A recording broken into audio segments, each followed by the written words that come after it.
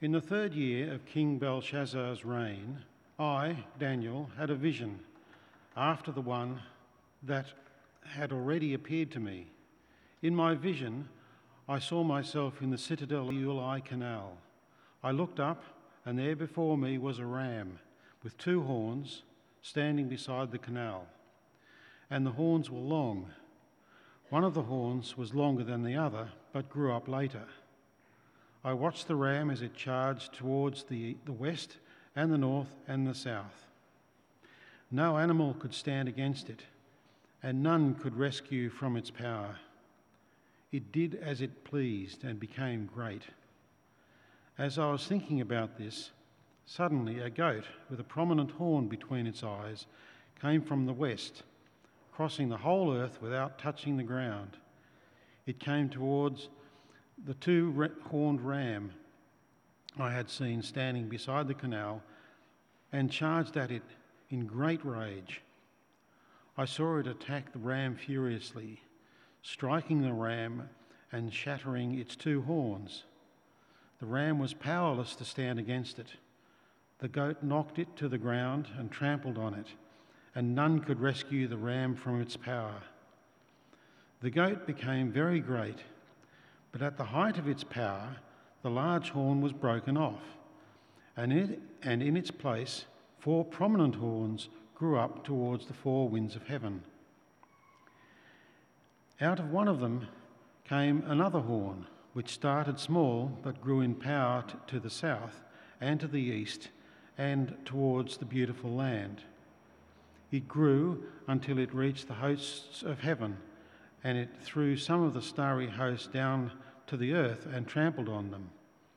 It set itself up to be as great as the commander of the army of the Lord.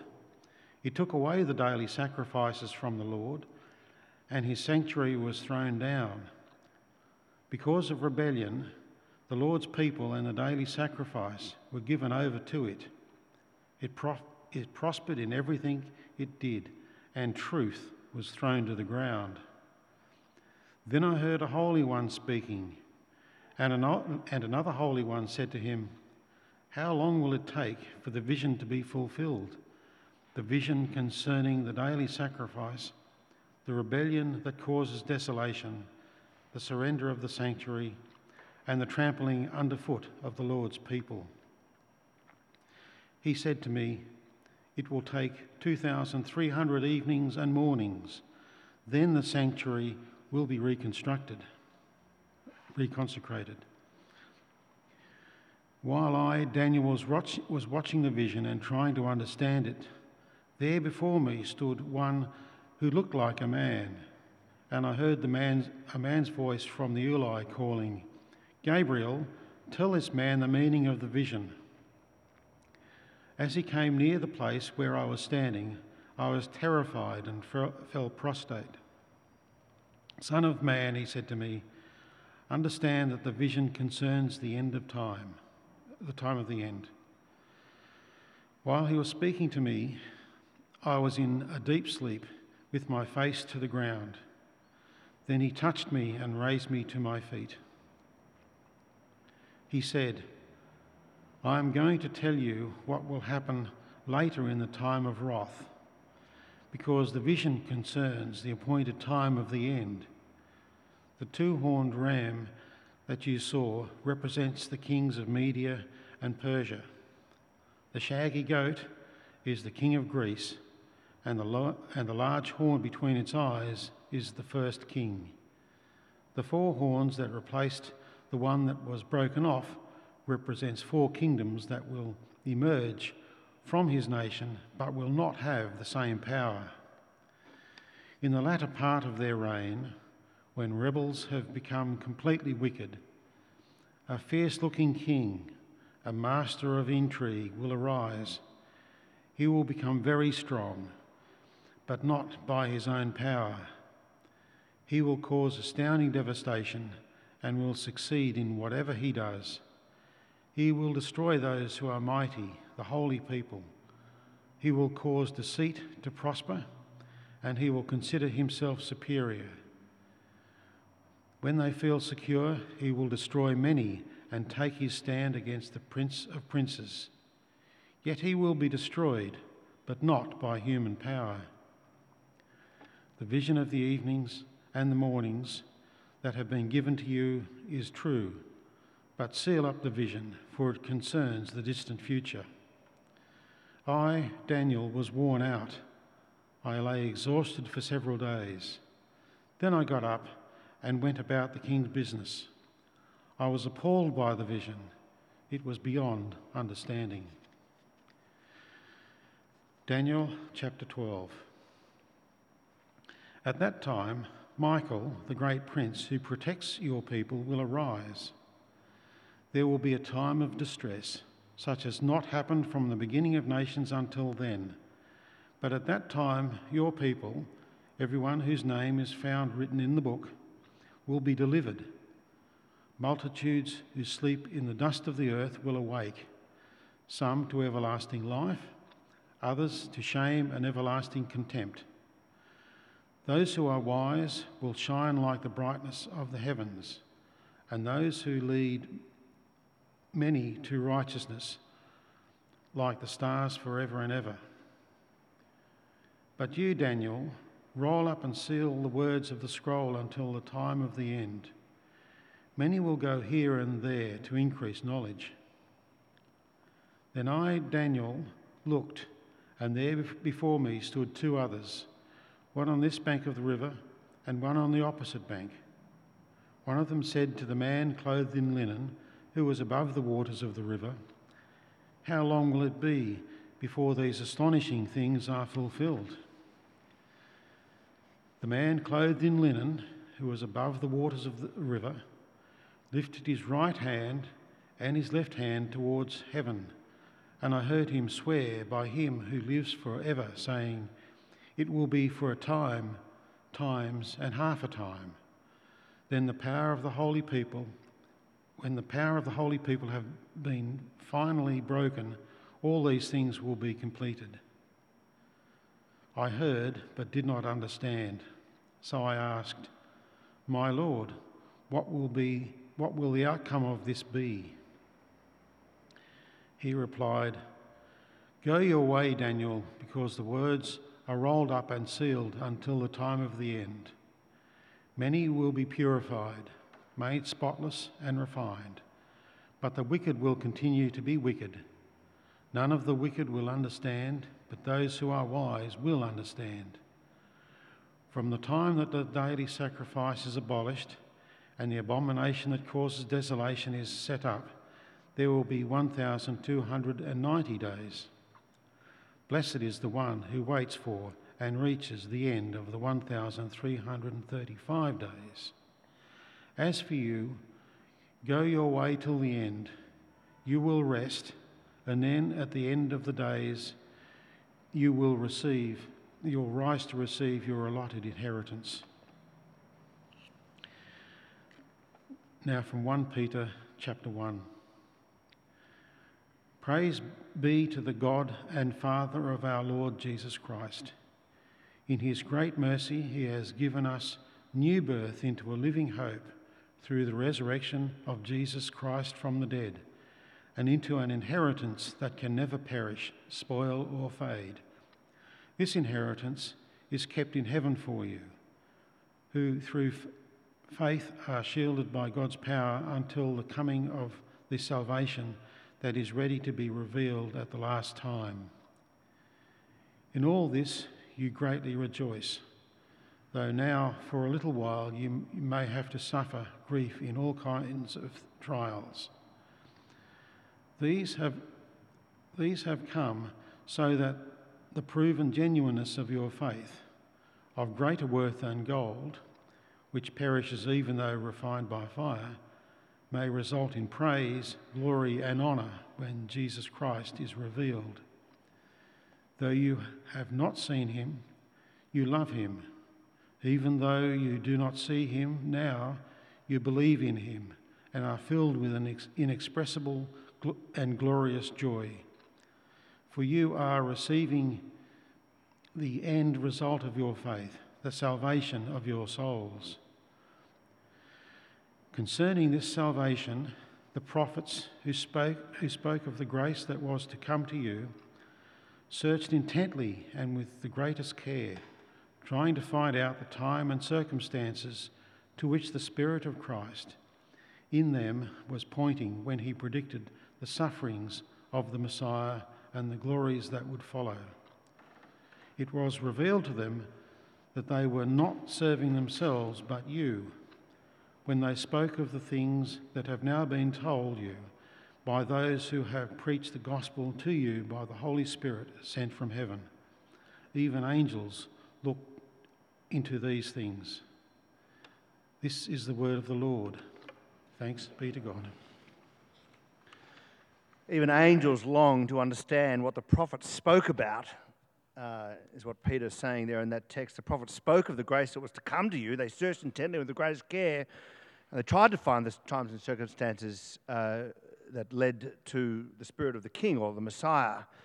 What a perfect reading, that second one, to understand Daniel's 8 through 12. It should be said that most speakers ignore Daniel 8, 9, 10, 11, and 12. In fact, I'm guilty of it. I've done up to chapter 6, Daniel and the Lion's Den, maybe even touched on 7, and then just dropped the series. And I don't want to do that because this is part of the Word of God. It's meaty and powerful, and I hope you'll see in a few moments' time that it makes a lot of sense as we go about our Mondays in Babylon. Shall we pray? Father, our hope is not in the kingdoms of this world, nor in the kings or princes or governors of this world. Our hope is in Jesus Christ, his death and resurrection, and the hope of sharing in his glory. Father, these words aren't easy to understand, but we pray that you'll speak to us of such a hope, such a profound hope this morning. We pray this in the power of your Spirit. Amen. So each Sunday we proclaim from this pulpit what we call a gospel, which of course means good news. The gospel is our message. It's our only sword in the battle of life. It's the sword of the Spirit, Paul will call it, and it slices into hearts, a little bit like the surgeon's knife, for the purposes of healing rather than hurting. The gospel is a revelation from God. It's good news, and it's God's news. We just whisper what we have heard. We declare what has been made known. And it's a specific kind of news. It's not moralistic news. It's not a message about how you can morally improve. This is not about Christian values. It's not nationalistic news. It's not a message about how our society is the best society. This is not about Christian dominance. The gospel is not a therapeutic message, a message about how you can feel better. The gospel is not there to give you a good feeling. And it's not individualistic news, a message about me and how I've been forgiven and now I'm going to heaven. The gospel has global implications. It is a message about Jesus, that he is the world's one true, only Messiah. That he lived, died, and rose again as the King who prefers to give life rather than to take it, to serve rather than to be served, and to give his life as a ransom for many. This King does not tax, he gives. And it's a gospel that transforms lives. Our lives aren't just a sort of, they don't just need a lick of paint on an otherwise good life. Our lives don't just need a little recalibration for someone heading in the right direction. No. The Apostle Paul was stopped in his tracks and turned around by the risen Jesus, and he said in Galatians, he said, I've been crucified with Christ, and I no longer live. My former life is dead. I now live by Christ who lives in me. The life I live now in the body, I live by faith in the Son of God who loved me and gave himself for me. Jesus, therefore, is a power higher than the ones we tend to fear, a power deeper than the ones we tend to admire. And this gospel is not a message that sugarcoats life now. Life is hard now. Life is complex now. Embedded into the message is a message about sin, mine and nations, individuals, and systemic sin, all very evident as you go to work each day. And in the gospel, God gives us a glimpse of the future that encourages us to trust him deeply today. Jesus is God's kingdom come. Jesus is God's will done on earth as it is in heaven. So I'll follow him, I'll worship him rather than fear or admire the twisted empires of our world. God gave us the book of Daniel to work out how to do Mondays in Babylon. I want to show you that briefly from Daniel 8 through 12, and this will be brief and unsatisfactory. To truly get into Daniel 8 through 12, you'll need to do your own work, get a commentary. It will take you, I reckon, about 4 hours to read the chapters and read the relevant section in the commentary like this one from Tremper Longman. You can borrow this from me exactly this time next week. Next week, we plumb Daniel chapter 9 because we've got several baptisms across several services, and I want to speak to guests about the simple message of forgiveness. So what to make of these visions? Well, like last week, there's an underbelly to the world, twisted power, empirical warfare, but in God's plans, God's timing, things will get worse for Daniel and the Israelites before they get better, before a resurrection to come. And that's why the book ends in chapter 12, verse 13, "As for you, go your way till the end. You will rest, you'll die, and then at the end of the days, you will rise to receive your allotted inheritance." Daniel 8 through 12 is a genre. It's called apocalyptic or apocalypsis, which means to reveal. This section is more detailed about the future than other apocalyptic literature. It's got pinpoint accuracy about the 2nd century BC. This is all set in the 6th century BC, which makes many question the dating of it. Apocalyptic language means to reveal things. It's not like Hollywood says, tidal waves and zombies. That's not apocalyptic language. It's a style meant to reveal God's heart, his plans. And like I said last week, it's high in imagery, it's very emotive, it's hard to pin down, although Daniel 8 through 12 is a little easier for the scholars to do so. It's meant to reach out from the page and grab you, and it's meant to mean something only for those who are thirsty. If you're just curious, it won't reveal its secrets. If you're bored, you don't get what it has for you. As I said last week, topical, if not controversial, the simplest connection to apocalyptic language in Australian society is Michael Leunig cartoons. It has empirical intrigue through 8 through 12 with this ram and the goat in chapter 8, and later I'll tell you about the king of the south and the king of the north in chapter 11. But embedded into it is this hope of the resurrection in chapter 12, that multitudes who sleep in the dust of the earth, they'll go to the grave, they will awake, some to everlasting life and others to shame and everlasting contempt. James K.A. Smith said this, listen, "We live leaning forward, bent on arriving at the place we long for." 3 things to say about this gospel, and this is outlined on page 8 of your orders of service. Firstly, in the middle of all the darkness comes light, an end, in verse 8, but not without first sleepless nights for Daniel. Secondly, in the middle of all the wrath against sin comes propitiation. I'll explain that, but not without pleading for forgiveness from God. And thirdly, from chapters 10 through 12, in the middle of all the death and destruction comes resurrection and hope, not without confusion for Daniel. So firstly, in the middle of all the darkness comes light, chapter 8. Remember, I'm just giving you a taste here. In Daniel chapter 8, verse 1, in the 3rd year of King Belshazzar's reign, about 584 BC, I, Daniel, had a vision after the one that had already appeared to me. That's Daniel 7, and this dream dovetails nicely. In the vision, he's placed in ancient Persia, modern-day Iran, beside the Ulai Canal. And in the vision, he sees a ram with two horns, one longer than the other.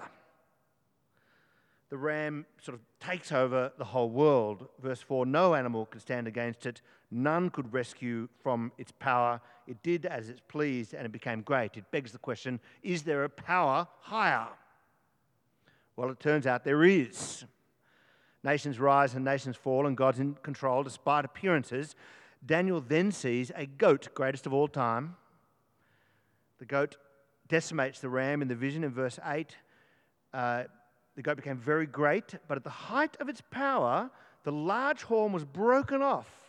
Very young, the large horn dies. Who could he be talking about? This kingdom is broken into four, but one rises that breathes threats against Israel, the beautiful land.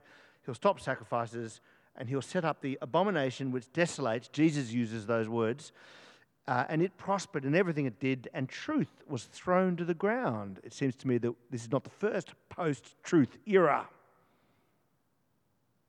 Now you say, what's the meaning? Well, Daniel gets told the meaning of the vision in verse 17. As he came near the place where I was standing, I was terrified, and I fell prostrate. Son of man, he said to me, understand the vision concerns the time of the end, the next couple of 100 years in Daniel's world. And the meaning is this, verse 20, the two-horned ram that you saw represents the kings of Media and Persia. The ram is the Medo-Persian Empire. Two horns. The Persians became greater than the Medes. Verse 21, you get told what the goat is. The shaggy goat is the king of Greece, not named. The large horn between its eyes was its first king. Now, almost certainly, Daniel is being told about Alexander the Great. Fascinating. Who conquered the known world, as you all know, and barely touched the ground as he did so. But the horn was cut off. He died at the age of 32 in 323 BC. But one will come after who will persecute Jews, and most likely he's talking about Antiochus IV Epiphanes in the 2nd century BC. The second book of Maccabees says this about Antiochus. We've not heard of him, but he's the Hitler of his day. Listen to this. Listen to this. Raging like a wild animal. Antiochus set out from Egypt and took Jerusalem by storm. He ordered his soldiers to cut down without mercy those whom he met and to slay those who took refuge in their houses. There was a massacre of young and old, a killing of women and children. So much darkness. And yet in all this darkness comes light. An end to the evil. At a time comes justice. Verse 25, yet Antiochus will be destroyed, but not by human power. Now, do you find all this exhausting? You're in good company. Verse 27, I, Daniel, was worn out. He said, it's only 11 o'clock in the morning. I'm worn out. I lay exhausted for several days. Then I got up and went about the king's business. I was appalled by the vision. It was beyond understanding. Yearning, longing to understand, what angels long to see and understand. Now, it's important that Daniel went about the king's business. He went back to work. News of darkness and of the end to come, the gospel, didn't stop him from working in Babylon on Monday. With a non-anxious presence, didn't freak him out, didn't make him like Cassandra, an ancient Greek myth about a woman who was told the future and as a curse was told she would never be able to persuade anybody of a disaster to arrive, and she went mad. Daniel's no Cassandra. Didn't freak him out. He carried the news in his heart of the end to injustice and of evil, and I presume he prayed what Jesus said, which is, Lord, deliver us from evil. So that's chapter 8. In chapter 9, which we'll look at next week, in the middle of all the wrath comes propitiation. That's an old word. But it's important to say this. Daniel knows that the problem of the world isn't just other people. It's not just that other people are the problem. Did you watch Q&A on Monday before it was pulled by the ABC? where the problem is power structures and evil empires. Daniel's not here to crush the dominant paradigm. He's not there to do that without first acknowledging his own sins, which is why we do it almost every Sunday here, and the sins of his people. At the beginning of chapter 9, he consults the word of the Lord, the Bible, Jeremiah's letter to the exile, and he discovers there that they're going to be in Babylon for 70 years because of their own sins. The exile is punishment for sins, but then he gets told it's going to be worse for another 400 or 500 years before an anointed one comes. Daniel 9 is a stunning example of someone pleading for forgiveness. Daniel 9 verse 3, it's not printed there, but it says, in prayer and petition, in fasting, in sackcloth and ashes, I prayed to the Lord my God, and I confessed, Lord, the great and awesome God who keeps his covenant of love with those who love him and keep his commandments. We've sinned. We've done wrong. We've been wicked. Such language. We've rebelled. We have turned away from your commands and laws, and we've not listened to your servants, the prophets. Daniel 9, verse 7, you're righteous, O God. You've got every right to pour out your holy wrath on us. I mean, hell is what we deserve, is effectively what he says. But you love us anyway, and you brought us up out of Egypt. And so, Daniel 9, verse 16, Lord, in keeping with all your righteous acts, here it is, turn away your wrath. Turn away your anger from Jerusalem, your holy city. Your city. Turn your anger away. To propitiate is a verb, and propitiation describes an activity. It's an old word. It's in the King James Version of the Bible and in the Book of Common Prayer, to describe the concept of turning away one's wrath. You have righteous anger at something. Instead of directing it this way, you direct it that way, if I could put it this way. To put your anger elsewhere, and therefore to satisfy your justice, to absorb your anger elsewhere. Jesus Christ is the propitiation for our sins, said the Apostle John. Daniel knew it. In the middle of all the wrath comes propitiation. But not without Daniel saying, God, forgive me. Hear my plea. Turn away your wrath. Daniel didn't know that Jesus Christ's death on the cross would be the propitiation for our sins. But he does get told. Gabriel turns up, the angel, and he says, there's trouble ahead. It'll be 500 years before the Christ comes. Daniel 9, verse 25. Know and understand this. From the time the word goes out to restore and rebuild Jerusalem from Cyrus the Persian, until the anointed one comes, the Christ, the Messiah, the ruler comes, there will be 7 sevens and 62 sevens, about 490 years. And the city will be rebuilt with streets and a trench, but in times of trouble. Didn't Jesus live in times of trouble? Didn't Jesus say, tear down this temple and I'll rebuild it in 3 days? Referring to his body. And here in Daniel 9, you get this prophecy of an anointed one who will be put to death. But sacrifices will end. And it's both positive and negative here in these chapters. After 62 sevens, the anointed one will be put to death, 9 verse 26, and will have nothing. The Christ will be stripped of everything and left naked and bare. It will look like the Christ has died, but this will not be easy. In the middle of all the pain and the power and the blood, he will put an end to sin. Now, get your mind around that. He'll atone for wickedness, thank God, and bring everlasting righteousness to those who believe. It's a complex text, but Jesus applied this to himself in the Gospels. He is the anointed one who died and rose again to bring righteousness to many, me included. Attributed to Napoleon Bonaparte are these words, I know men. And I tell you that Jesus Christ is no mere man. Between him and every person in the world, there is no possible term of comparison. Daylight between Jesus and number 2. Alexander, Caesar, Charlemagne, and I have founded empires, but on what did we rest the creations of our genius? Upon force. Jesus Christ founded his empire on love, a gospel, that sword. And at this hour, millions of men would die for him. I put myself among them. We'll explore that next week. And lastly and finally, in the middle of all the death comes a resurrection. But not without confusion in Daniel, I think it's chapter 10. I haven't written it down here. Someone could tell me later.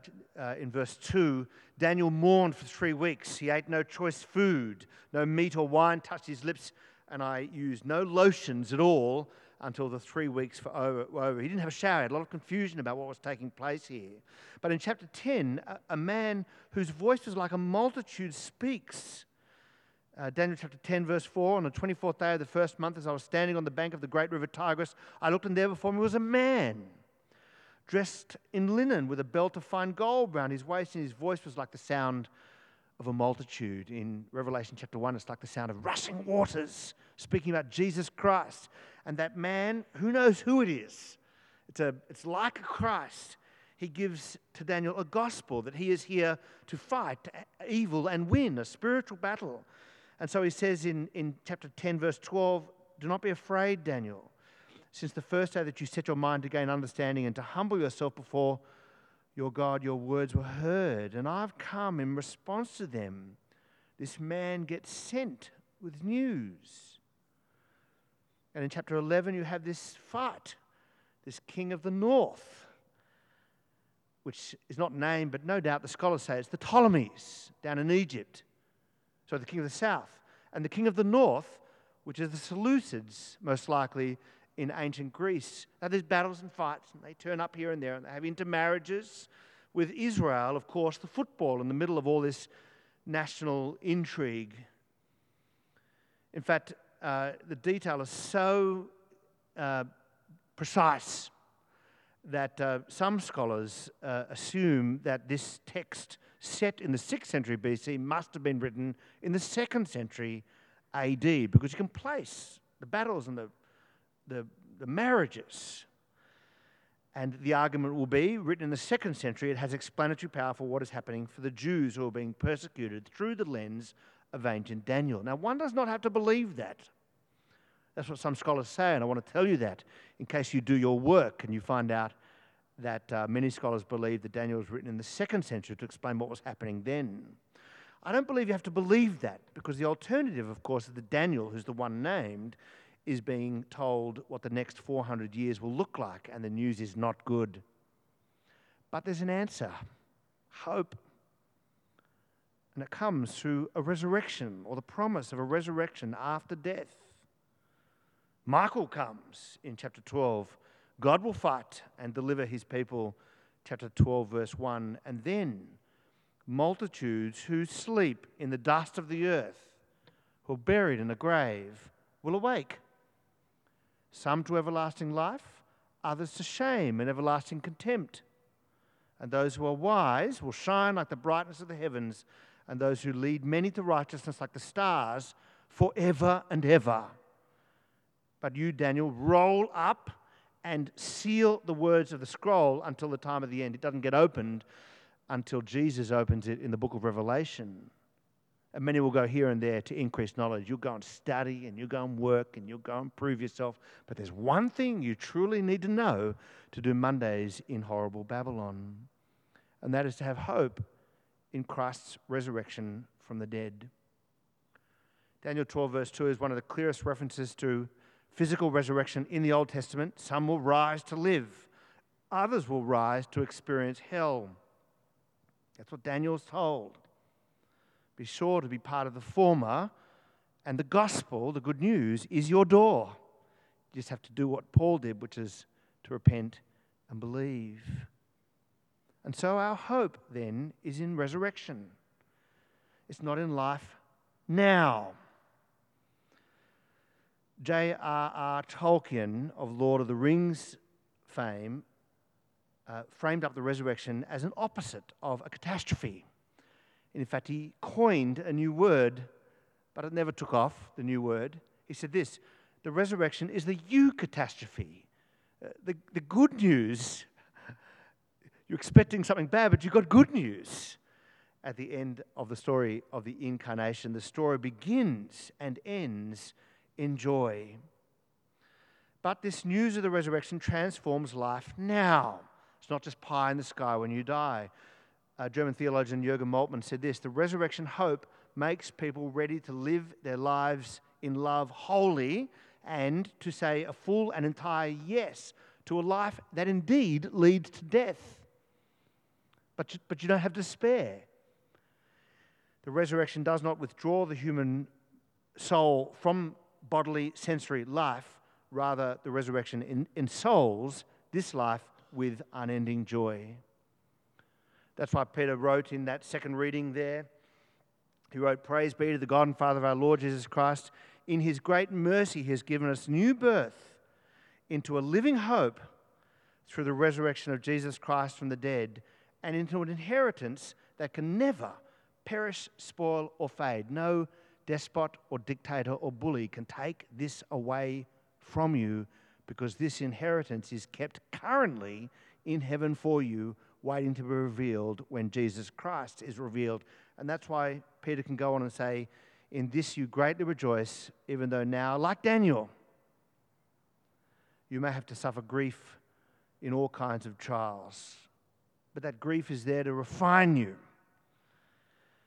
to chisel out in you genuine faith as you go about perhaps some sleepless nights in Babylon." Because Daniel's disturbed. In chapter 12, verse 8, "I heard, I did not understand. And so I asked my Lord, what will the outcome of all this be? How will this all end? Well, there will be a death," verse 11, "but soon after there will be an end," verse 12. "So hold the line, dear Daniel, and hold the line, you heirs of his faith. As for you, go your way, live your lives till the end. You will rest, you will die, unless the Lord tarries and returns before you do, but you will rest." So sobering, isn't it? You will rest.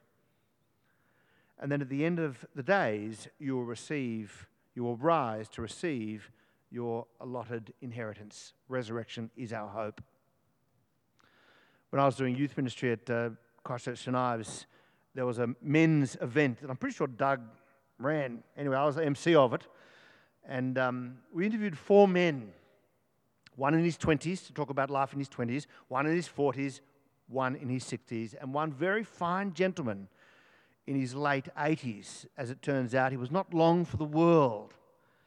He'd been a Christian, I think, his whole life, and very generous and very dedicated to church life. But I asked him in front of these men, and maybe he was a deer in headlights, froze, I'm not sure, but I asked him what he was looking forward to about the next 100 years. Giving him a chance, really, to talk about his hope in the resurrection of the dead. And he paused and he said, "I'm hoping that my kids and grandkids will be able to say that I've lived a good life." My heart sank. And I thought to myself, why can't we do it? Why can't we say it? Is it too good to be true? Are we embarrassed about it? We only believe in catastrophes and not eucatastrophes? Hope in the resurrection of Jesus Christ is beautiful, it is profound, it is weird, and it is life-changing. It doesn't stop you from acting now for this broken world in which we live. Rather, it ensouls this life with unending joy, even as we face complex situations. But it means that you can go about being disturbed in this planet. You can go about the king's business on Monday morning. People will do terrible things to you. You could even die for your faith. Maybe not in Australia, maybe. But even if you do, they can't touch you. They can't touch you. Not your soul, not your heart. Though you have not seen Christ, said Peter, you love him. And even though you do not see him now, you believe in him and are filled with an inexpressible and glorious joy because you are receiving the end result of your faith, the salvation of your souls. This is the gospel we hold. This is the gospel we live by. This is the gospel we obey. And this is the gospel we preach. Let's pray. Father, thank you for this grand vision of life, and we recognize that we also live in a time when the kingdoms rise and fall. And we can see that even in our world today. And the despots live and rule and people go about their business. But we have our hope in the resurrection of Jesus Christ, not in politics or politicians. At 8:30 we sang a hymn, and it was perfectly chosen and stunningly apt. And it goes like this: when comes the promised time, the end of strife and war, when lust, oppression, crime and greed shall be no more. When comes that promised time? It comes at Christ's appearing.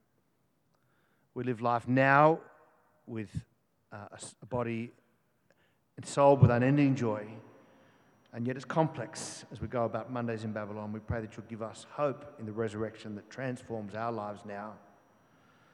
I pray this in Christ's name.